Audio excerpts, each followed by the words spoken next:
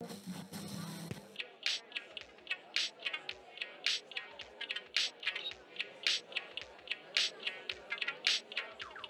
there, I'm Christopher Schoenwald, and welcome to Life as a show intently focused on helping people find their professional pathway by exploring and unearthing the details of jobs from around the world. Hey, how are you doing? Before we get started today, I do have a favor to ask of all of you. I did start a channel over on YouTube in the last year and a half or so. And yeah, I'm really trying to promote that. And the reason being is I think the content that I'm putting out here, we're doing all right with some of these guests who are coming on. And I think it deserves to be put in front of more people. And one of the best ways, of course, of doing that is through a platform like YouTube. Now, if you do interact with these videos on YouTube, that algorithm loves it. And that's the only way that it knows to continually share that content, put it in front of more people. So yeah, I could be a little bit biased here, but I think, finding out about some of these careers is great for young people. It's great for mid-career professionals.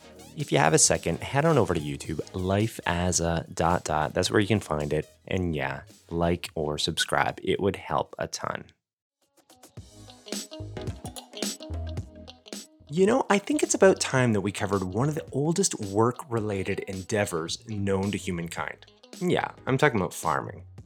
But here at Life as we like to throw things at you a little bit sideways from time to time. And that's what I have for you today. We have a guest who's actually engaged within farming, not within the culture or geographic location that he was raised, which, by the way, was the US.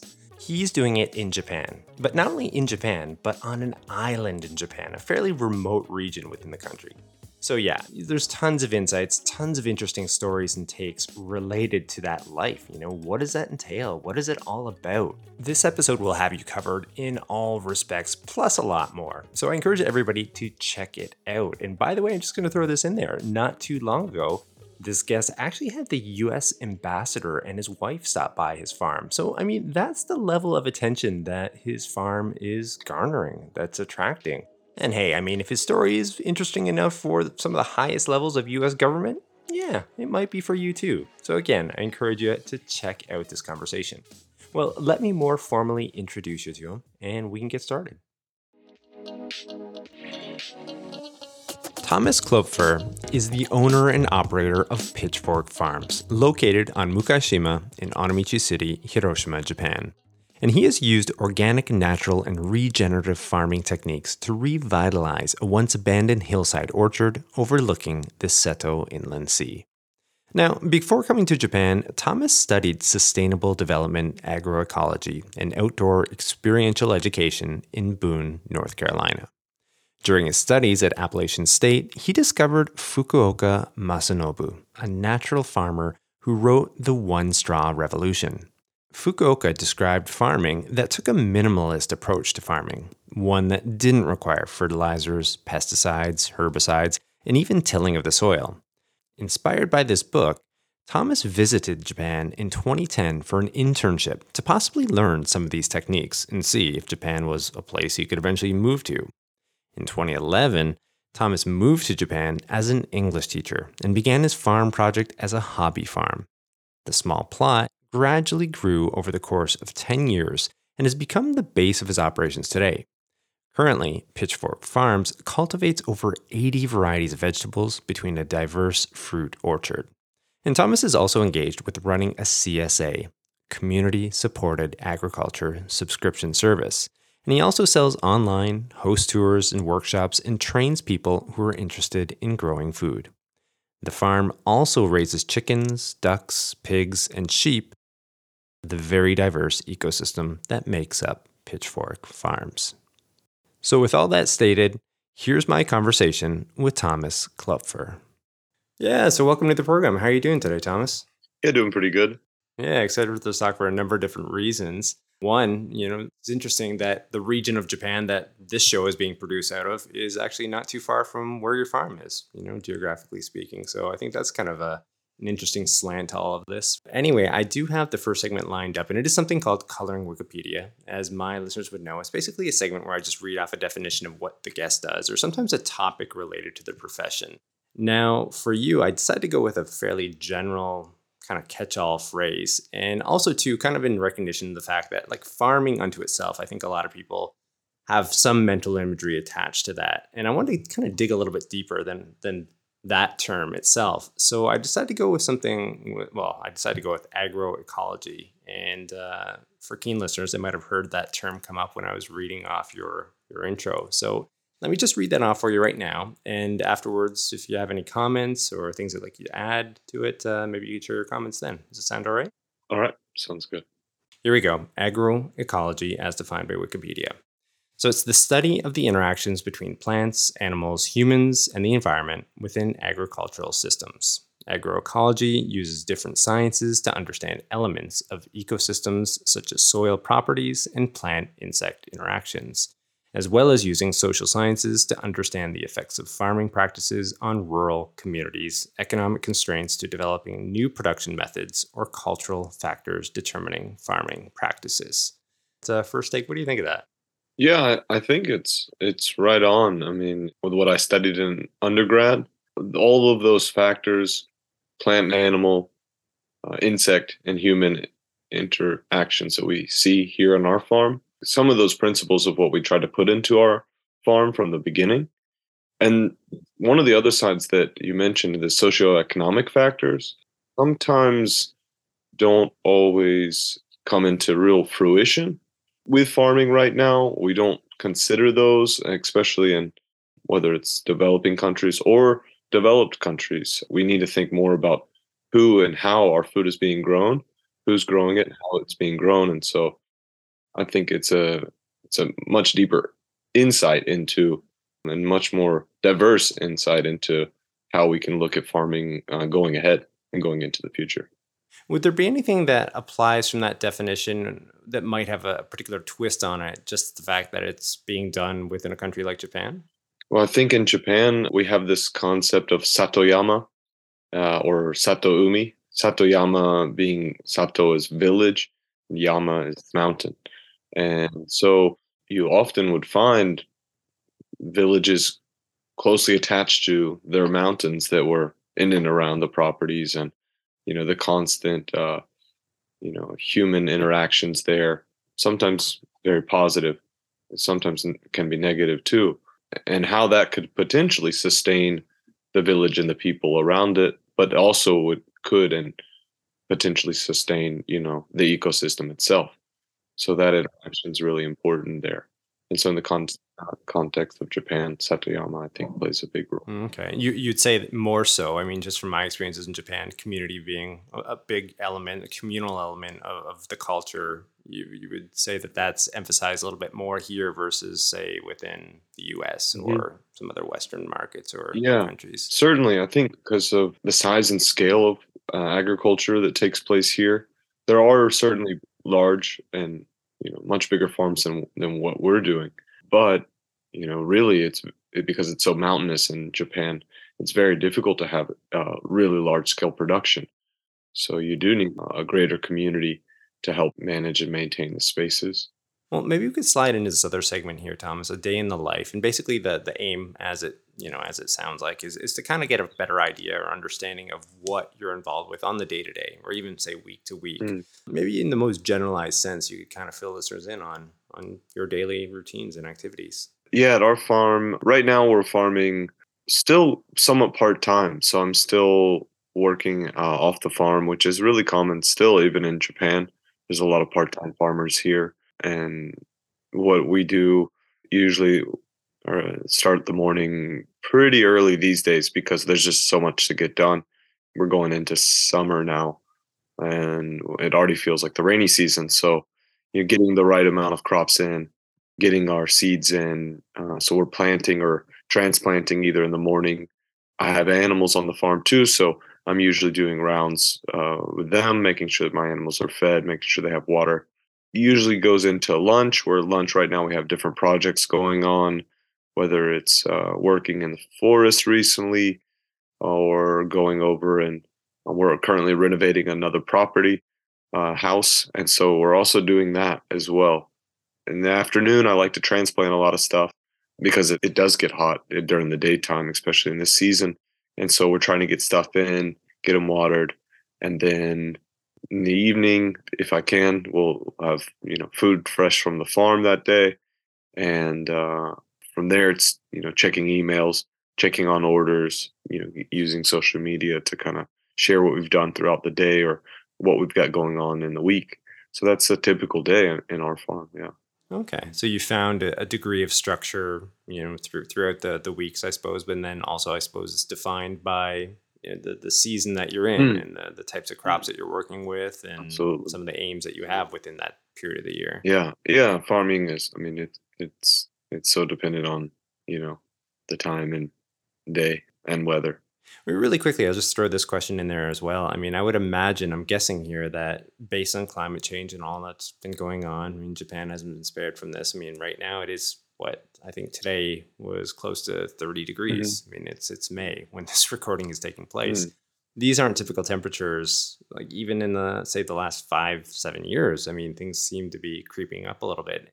Obviously, that must have a degree of impact on the way you approach things, the way you're scheduling, I guess, some of the crops and whatnot. Is that playing into things as well? And you're charting this perhaps? yeah, I don't take maybe as many notes as I should, and one of the things that I think, going back to agroecology, is really honing in on the biodiversity of our region and our area, because we're on an island, and in the southern part in Hiroshima, I would say that what we might have grown in this area 50 years ago maybe won't work in 10 or 20 or 30 years.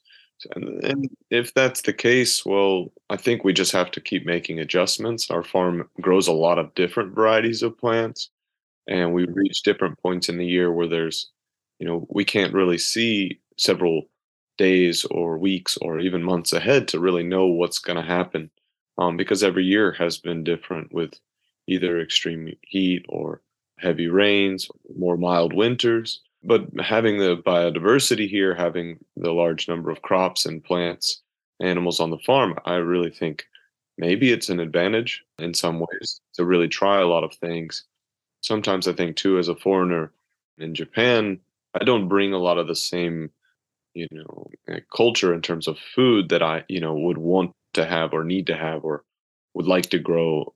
I can really branch out and expand and, bring in other crops that I think have done well in those times, but then most people might not know about or most people might not eat so often. Yeah. Okay. That's really interesting. I mean, it's really interesting in the sense that like the fluidity of Mm, it, I suppose, and recognizing that okay, things are changing and having plan A, B, C, D, mm, E, F, G, whatever it might be. That as things go in this direction, well, maybe I'm just going to adjust my crops and I'm going to go this way. I'm going to plant this particular seed and see how things go. And also too, I guess that notion of being flexible mm, and having an open mind towards it as well. I mean, these are sort of insights into farming as a whole that maybe people at a cursory glance wouldn't necessarily have or wouldn't assume that that's part of it. Like I think one of the preconceptions about that profession or way of life is that it's really rigid and structured and this is how you do things, but the reality of it is I think you have to be fairly flexible, mm. to adapt and survive and to keep things growing, I guess. So yeah. Well, I do have another segment here, and we could get into that one. It's called Pathways. And what I like to do here is just find out how the person made their way into the present line of work that they're involved in. And 9 times out of 10, at least on this program, most people kind of find their ways into what they're doing, not by chance per se, but like sometimes serendipity. It's never this straight line. There's zigging, zagging, left hand turns, right hand turns. And I'd love to rewind a little bit here to your past and find out, what led you to where you're at right now. I mean, were you involved, say, in a farm in the US before coming to Japan, or was this something that just organically derived, like the interest sort of just popped up? Yeah, I didn't grow up growing food at all. I grew up not in the suburbs, but we had a lawn. I mowed the lawn as a chore for my family, and yeah, and then I got in my hometown in Athens, Georgia.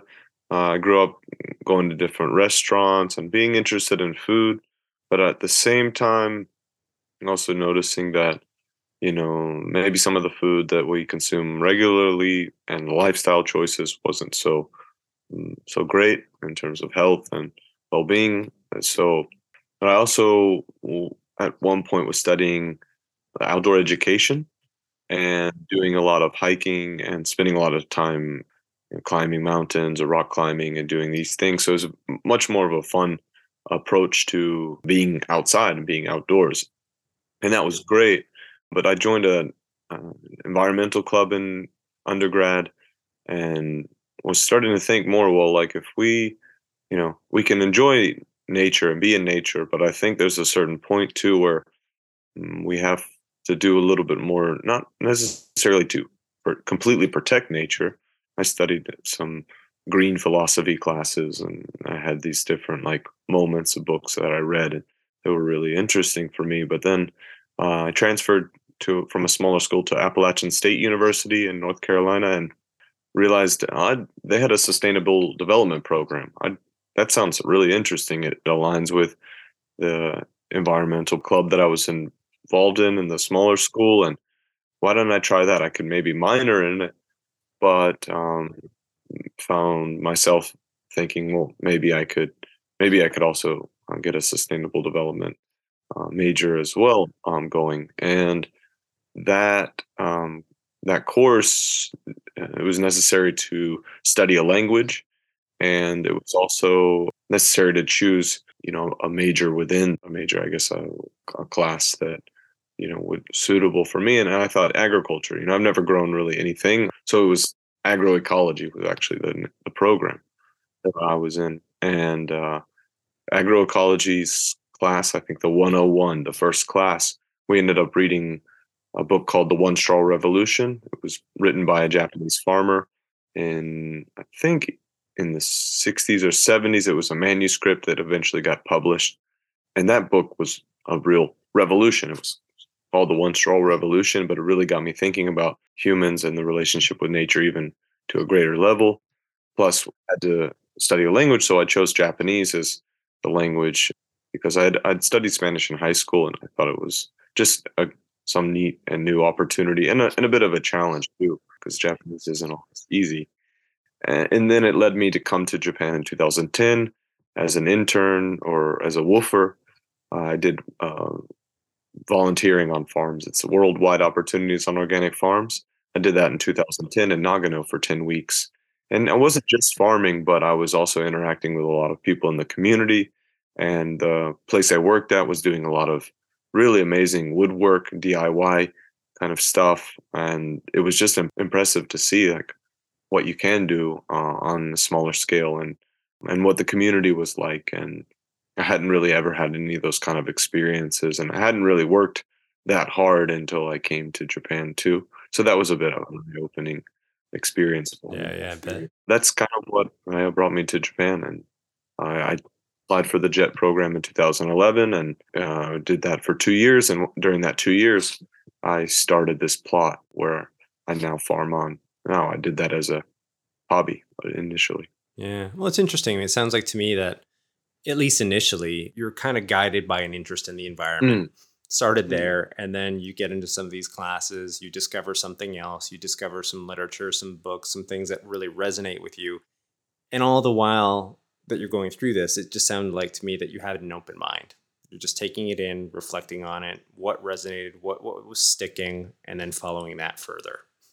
And then that would lead on to something else, and to something else, and to something else. And I guess lo and behold, that's where you are right now. Does that sound accurate? Is that yeah, that's it. Yeah. Staying open, having an open mind to what kind of comes. Well, I think it does sort of fit that mold of, the pattern that I've been experiencing with all these guests on this program is similar to that, to a lot of other people. It's just keeping an open mind and, allowing these opportunities to develop and just reflecting, as I said, on some of these things and finding out what you like, what you don't like, where you want to go with things. And you never know where it's going to take you. Hmm. Well, I do have another segment here, a Q&A discovery. You kind of just continue this back and forth. And, in researching for this talk, you kindly provided this link, this YouTube link about Pitchfork Farms, this plot of land that you've been working for a while now. And for me, at least, it represented something, truly unique and different. And, like I think, again, as I said before, a lot of people have this vision or an idea of what a farm is. Like there's a mental imagery or model in people's minds. But what I was discovering in this video is very different. The way you operate your farm, the way it looks. And I know this could be a challenging question, but maybe you could sort of attempt to paint a picture of what makes your farm unique, what makes it distinct, what does it look like essentially? Yeah, we don't have a lot of flat land here on the farm. We're located on a hillside just above the inland sea. And at first, it was an abandoned plot. And over time, we've had to work with what we have, essentially. So it's sloped, and it was a citrus orchard at one point, probably monoculture citrus. And I knew that I didn't really want to go that route and grow just one thing. And in order also to pay for the trees and get started, we were starting to plant trees at one point, I guess 3 years ago, but really over the last 7 or 8 years, we brought in goats and now sheep to kind of clear the spaces we want to work in and on hillsides again. And then we'll integrate crops into those in between those orchard rows as well. So give a little bit more space, but that's what helps create the biodiversity on the place. So at any one time, you can walk around the farm and have 15 or 20 or 30 or more edible plant species there.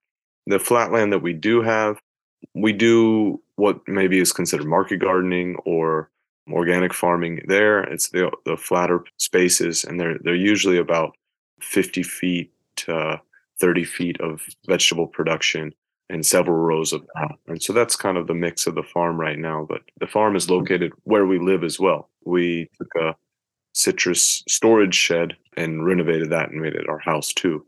So it's a kind of homestead property as well. I'd say that it's kind of the central location for the farm, and everything kind of moves out from there, moves in and out from there.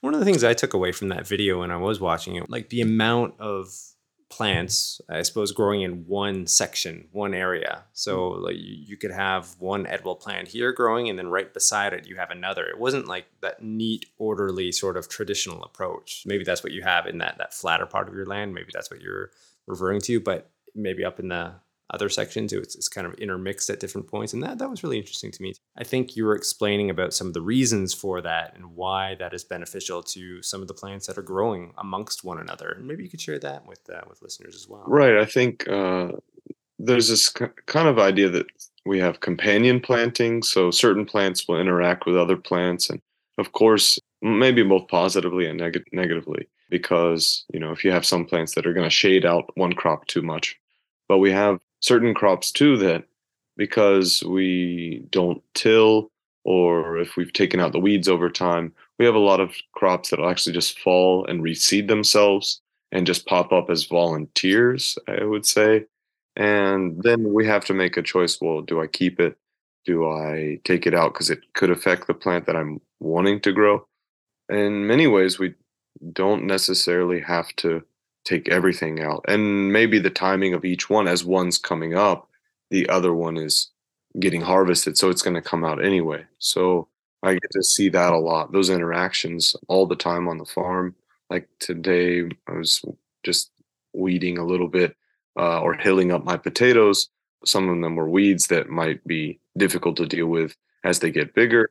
But then there's still kale and Japanese mustard greens and stuff growing around the potatoes as well. So it's like, do I keep it? Do I take it out? Oh, do I take it back down to the house to have breakfast? There's these options that, whereas if it was just one crop, well, we would consider all other crops invasive or problematic or weeds, but a lot of these provide something. And because we have the animals as well, a lot of those, the weeding that we do go towards those animals, their food, whether it's the chickens, the pigs, the sheep, or the ducks, they all eat all of those plants. So What strikes me is it's well thought out. In a sense, you're planning some of these things, and then also it's in the moment where you're making these decisions mhm. on whether to keep this or to pull it out. And it all sort of plays into like this approach where you're not relying on pesticides, herbicides. You're going organic. you're being a little bit more clever, perhaps, in your approaches to minimize some of these issues and using animals as well to kind of manage the farm too. It's just it's a different approach. Like I said, that when I was watching this, shattered that image of what this traditional sense of what a farm is. So I'm gonna put this link into the show notes so everyone can have a good look at it. Okay, well, I do have this other question here too, and again, you've already mentioned this point of your entry into Japan, and I'd be curious about the region or the area, where you eventually decided to settle. So in this place, Mukashima, Onomichi, which is in Western Japan. And, what drew you to that particular region for one? And then also two, I'd be curious about like any recollections you had at the time thinking, like, wow, yeah, I could definitely make a go of this here, or, some of the trepidation that you might have felt, at least initially. Yeah. So when I applied for the teaching program, I didn't have a choice really. It was either going to be, I guess in the paper I wrote Hokkaido or Shikoku. The farmer that I read about was from Shikoku. So I thought I could maybe do something similar to what he did in Shikoku and do the citrus orchard that he was producing. Yeah, I was selected to come to Onomichi. The classes and the schools that I taught at were on Makaishima as well. And I sat down in several cafes in Onomichi talking with people and asking about land that might be available to grow in. And a friend of a friend introduced me to the land that I have now. And that when I got to the land, it had been abandoned for some time. Of course, the owner was still coming and going a little bit, and the storage shed, the house that I live in now, had tools in it, some equipment, but it was kind of minimal at the time. But I looked at the shed multiple times after I finished my work, and there was kind of the tiny house kind of boom or movement, that was being talked about a lot in 2011 and 2012. And I really thought, well, yeah, I could stay here. I could live there if I wanted to, and thought more and more about it. And actually, I did move to Shizuoka at one point, and I worked there for 1 year. Worked at a private company, and it didn't really work out as well as I thought it might. And I thought, oh, maybe I'll leave Japan. Maybe this isn't right. This isn't the thing to do. But I thought about it more. I said, okay, well, I'll give Onomichi another shot. I'll come back here, talk with friends who are still living here, and I thought maybe there's a good community there. Maybe it's the right place to be, and the land was still available. I knew that there was still an opportunity to work on this land and work on the property.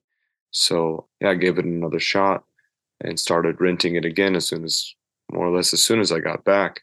And then I guess that was 2014. So then in 2017, we committed to purchasing the property. And I think what's kind of kept me here, like literally putting down roots, Yeah. figuratively and literally, because we've got trees and we've got plants in the ground now that even if I were to leave here now, I think because of this natural farming method that we're doing, if I were to leave and come back, the same overgrown property that we once had wouldn't go back to the way it was. There would still always be some food here. I understand too that you've sort of embedded yourself within the community there. You've been accepted by a lot of the locals. Mm. You've been playing a part, within that local community. So much so that some elderly Japanese individuals have been coming up to you with other opportunities. I mean, Japan is an aging population, and some of these people just can't carry on. They can't manage the property that they have.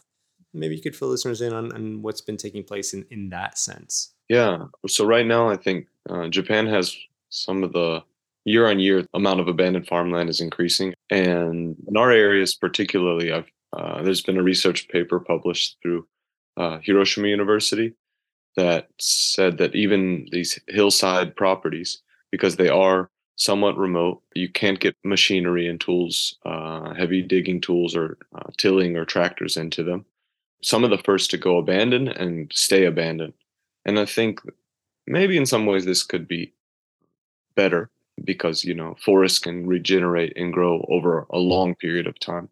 But there are still a lot of issues with these. I mean, because a lot of them are left unattended or, partway through the work. So there's, oftentimes debris or garbage or waste from the previous farmers too. So we have to think about that we still do need somebody to go through and help and manage. And yeah, we were often approached about, yeah, purchasing or renting or borrowing more land. Currently, there's another plot we're growing.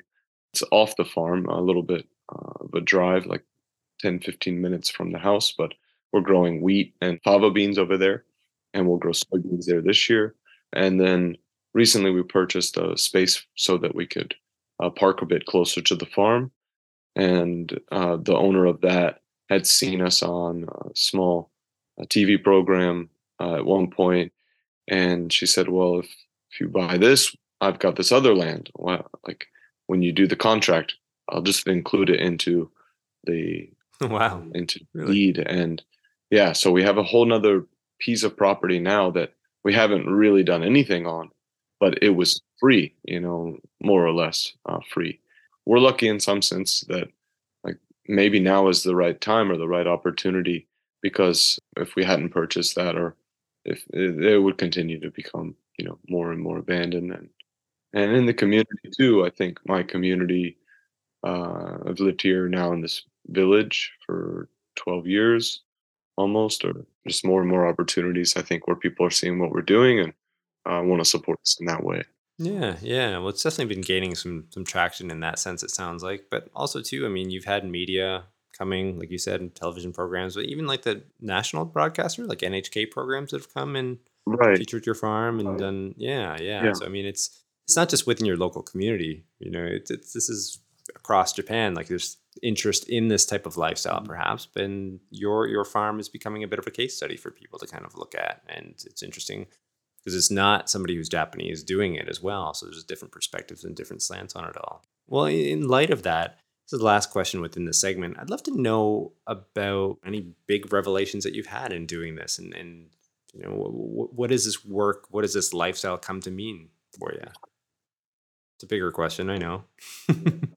Yeah. With the farm, I think, and it's always, I mean, it's kind of always growing. I don't know if it will always continue to grow and expand. The work doesn't really end. I mean, I think there are days where if you have maybe a more typical 9 to 5. I mean, I know, although these days, you might still have emails coming in, and you might still need to do some things or stay overtime.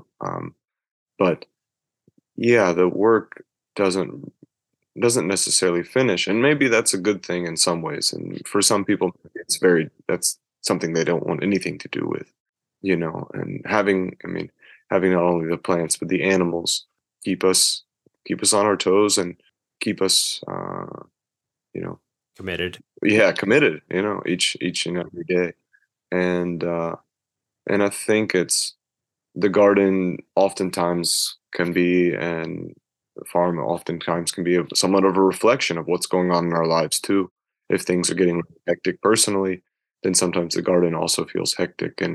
But then at the same time, when the garden is in good shape and looking good, and you're feeling more and more confident in it and what's going on, I think that's a huge takeaway from just the, that interaction. It's a really interesting perspective. I've never heard anything like that before. Kind of like you being reflected in the farm itself, and maybe the farm being reflected in you. That you're that deeply embedded with it. Yeah. Certainly feels like it, like an extension. All right. Well, we are shifting over into this middle segment, something called a water cooler story. And here I just ask guests to indulge listeners with a story related to their work. And I'd love to hear what you have for us today, Thomas.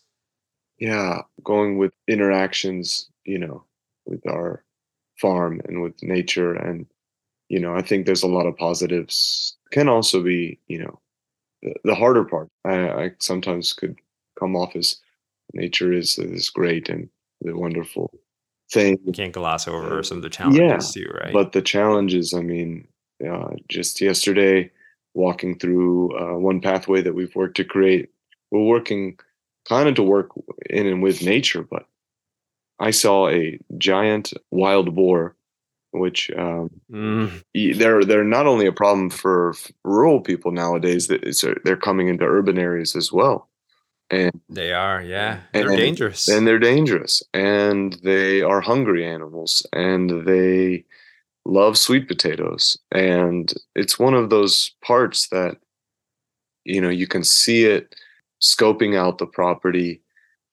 walking around the fence line. And this boar it had to be 100 kgs, or, close to 170, 200 pounds. It was big. It was big. And, when we have this, and where I used to when I started, I didn't have the fences, I didn't have the infrastructure in place. I think I built my first fences with bamboo and some old roof material that I was like, I think this is gonna work. Yeah, yeah. There's no stopping it, you know. And but we've also learned that the boars are now they weren't here before. They swam to Makaishima or these cycling bridges that they put for the Shimanami Kaido, this major cycling route. They now walk across the Get out of bridges. here. So that's one of the challenges, but it really paints a picture that we're living at the base of a mountain and we're constantly interacting with nature and for better or for worse. And sometimes with the boars, there are some victories. I would say there are some times where my wife, she has a hunting license. We do trap. We do try to manage or maintain these, but I don't think we'll ever catch a boar of that size in one of these traps. Well, yeah, I gotta say, as somebody who hikes and all around different parts of Japan, I mean, you see those cages, like massive, massive steel cages, and if you chat with any of the locals, I mean, they'll tell you stories of how these boars are like somehow are like fighting their way outside of like they bust through these massive steel bars, like this is like a jail cell essentially, and somehow these things are breaking through and busting Yeah, out. Like that speaks right. to the power and the rage that can come, I suppose, when they're up against Yeah. it. So yeah, I mean, yeah, I don't envy you in that sense of having to deal with them because they can be a handful from what I've heard. And last year, I had some fences, electric fences that we were using, but we decided to move them and take them out. So I had one property, one area that I chose not. It was a one of these abandoned plots. I chose not to grow anything in. Mm. Well, the boar came through that property, and we had some newly planted citrus trees, and I think it knocked one over. But actually, what it did, one of the newer trees. It's 1 year. You're guaranteed to have losses. I mean, again, going back to climate, it could be really hot 1 year, and you might lose a few trees. So you just come back and replant. But the boar got through and tilled up the property for us. And in the last several years, I've been saving a lot of different seeds of kales and daikon radishes and uh, Japanese mustard greens and carrots. And I had all these extra seed. I just didn't have time to plant. And also we save a lot of seed too. So I end up with more seed than I really need. So in the pockets that the boar had now dug up to find earthworms, I just started throwing Throw them out in. There you seeds into the go. pockets and created this, semi wild orchard that's now in this season, it's all gone to flower. It's shot up all of its seed pods and it's about to fall again. We're about to hit the rainy season. So now I've used essentially the boar's power of digging to plant the next garden There for you the go. next There you go. season. So finding the positive and sometimes Yeah, it's yeah. I not guess it's always. that degree of lateral thinking as well, and not viewing it strictly as a pest. Like, well, okay, well, how can I work with it? How is this guy going to help Mhm. me out? And Yeah. yeah, that's really clever. I really like that. Yeah, it worked out. Yeah. In this, we'll see through the summer, the next Right, challenge. right, right, Yeah. right. Keeping you on your toes, probably. Yeah, okay. Mhm. All right, well, moving on to a pretty good clip here. We're approaching our last segment here, Thomas, and something called the crystal ball segment. And as the name implies, we're looking towards the future trends, predictions, so on and so forth. And more times than not, this segment tracks back to things like technology. And I'd love to know about your relationship with that, because on the one hand, I can see how the work that you do is very natural. You're not using herbicides, as I said before, pesticides. You're really trying to just work the land and like the example you're just giving there, take advantage of the opportunities as they arise. But also, too, a lot of your education and introduction to this approach to farming is built off science. It's built off, shared understandings of how to manage the earth. And invariably technology is part of that in some way, shape, or form. So again, I'd love to hear it from you. Like what is your relationship with technology and farming as a whole?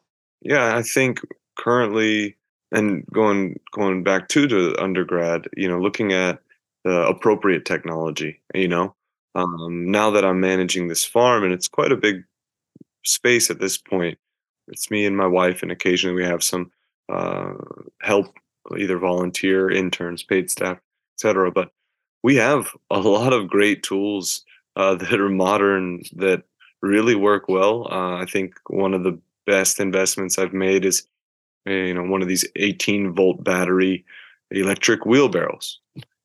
It's simple, but it's so appropriate because we're on a slope. I'm able to manage it, and that same system that powers my wheelbarrow, it's now powers my chainsaw and drill and all these tools for the DIY, the renovation. And if you go back 100 years ago, people didn't have access to such energy. And I think going ahead too, thinking about the region, thinking about what's unique to uh, the inland sea and Hiroshima, it's one of the sunniest places in Japan, especially in Makaishima. When it says it's going to rain, it does not rain usually, so we have a lot of sun, and so solar plays a big role in our future. In terms of energy and energy efficiency. I think they're very much related to tech. That's very much related to technology and storing that and saving that. We've also put in some small scale solar for lighting, for batteries that we hook up to pumps because our farm is pretty much water fed. We have one well on the property, and that's how we water. So we're taking advantage of storing and capturing rainwater, which is another energy transformation, and then providing that for our crops when they need it the most. And those are things that seem to work.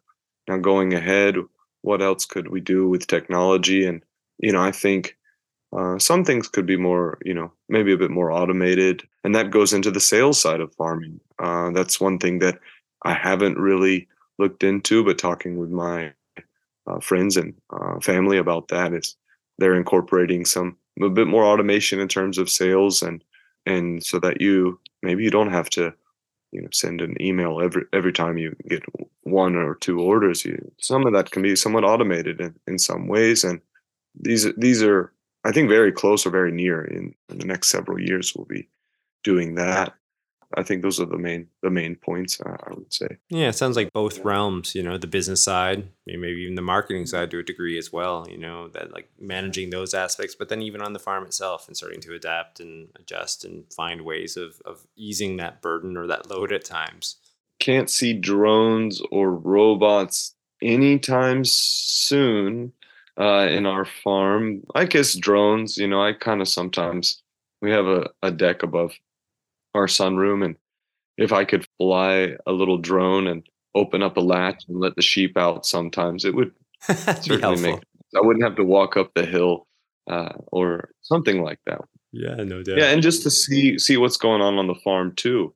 And I think that's another thing that technology can play a role is you can get a lot more data and information with these kind of tools that would tell us maybe where we could put some of the fertilizer that we're using, or allow us to see the health and of the new citrus trees that we've put in, Yeah. and what we can do with Yeah. them. So It's really interesting. I mean, that the whole agricultural sector and how it's evolving. I have a bit of a spoiler alert, but I have another guest coming on probably within a few weeks or so, and she's involved with a startup in Thailand, and she also has a history within Japan. I think she did her PhD in Japan related to agriculture, but her company is based on using satellite imagery and zooming in on fields and farms and pinpointing the best time to be laying crops down or cross pollinating or whatever people are doing with these fields. And yeah, I mean, really fascinating, absolutely fascinating stuff. So, I mean, there's so many different spectrums of, I suppose, where agriculture is moving towards, and depends on the scale certainly. But yeah, interesting to follow nonetheless. mhm. So, and getting back to your farm, this is maybe the last question, I guess. But how do you envision things moving forward for you? Like, would you like to continually, build out your farm? It sounds like that's been happening. Whether you've been sort of planning it or not, you've been approached with different opportunities that almost are too good to pass up. Do you want to Mhm. keep growing it out that way, or do you feel you're going to reach a point where, like, oh, there's only so much I can manage here? Mhm. Where do you stand on that? Currently, we have a lot of people who Yeah, you mentioned the lifestyle. They're somewhat interested in this. I think the last several years, more people have tried to maybe moved a little bit away from urban areas. Not to say that it's been a huge jump, and I don't think it really will be. Tokyo will continue to urbanize like it is, and I think that's just one other natural progress that we're seeing. But we do a lot of workshops and tours. Recently, we have these events at the farm, and I mentioned renovating a new property, and we're currently renovating that. My wife's company will be working out of there, and then we're going to be trying to sell more produce from the farm through the space as like a cafe or kind of farm to table restaurant. That's one plan in the future, and the space is really unique and neat. It's got a cellar in it, and so we have these other ideas how to best use that. So we're really kind of it's gone faster actually to find the space and get things going than I thought. But we're in the build out phase right now still. But in terms of growing more and more produce right now and expanding farming, this year was why I said it's more of a sustaining, maintaining kind of year. I didn't plant any new citrus trees, and I'm just trying to sustain and maintain what we have. But I can see in the future where we could be a bit busier, but just from a different angle and different approach. And that's what I'm hoping we'll be able to do going forward, right in the same village. So the new house or new property is a minute walk away. So that's also really great. Well, how exciting! How exciting! I mean, it sounds like things are developing, and yeah, a lot of different possibilities there. So yeah, this might be a nice point to draw things to a close. But I got to say, it's been a really delightful conversation, and I've really enjoyed it. So thanks so much for all your insights, Thomas. Yeah, thank you. Thanks for having me on. Well, for those interested in learning more about Thomas and his farm, you can do so via his company website at www.pitchforkfarms.jp. And it can also be found on Instagram, Facebook, and LinkedIn. And for reference, all this information, including links, will be included in the show notes. And I mean, if you like today's show, please be sure to tell a friend and share. It helps way more than you can ever know. And yeah, I would certainly encourage everyone to do so. You can also rate, review, and subscribe wherever you access your podcast. And lastly, I would encourage you to go on over to YouTube. I do have a channel over there, and you can check out video conversation highlights, which include some of the imagery associated with the talk itself, and you can kind of take in the information in a different manner. And if you do go over there, I would really, really appreciate a like or subscribe. And then finally, don't forget to join us on the next episode of Life as a, where we'll continue to explore and unearth the details of professions and the people behind them. I'm your host, Christopher Schoenwald. Until next time, stay curious about life and living.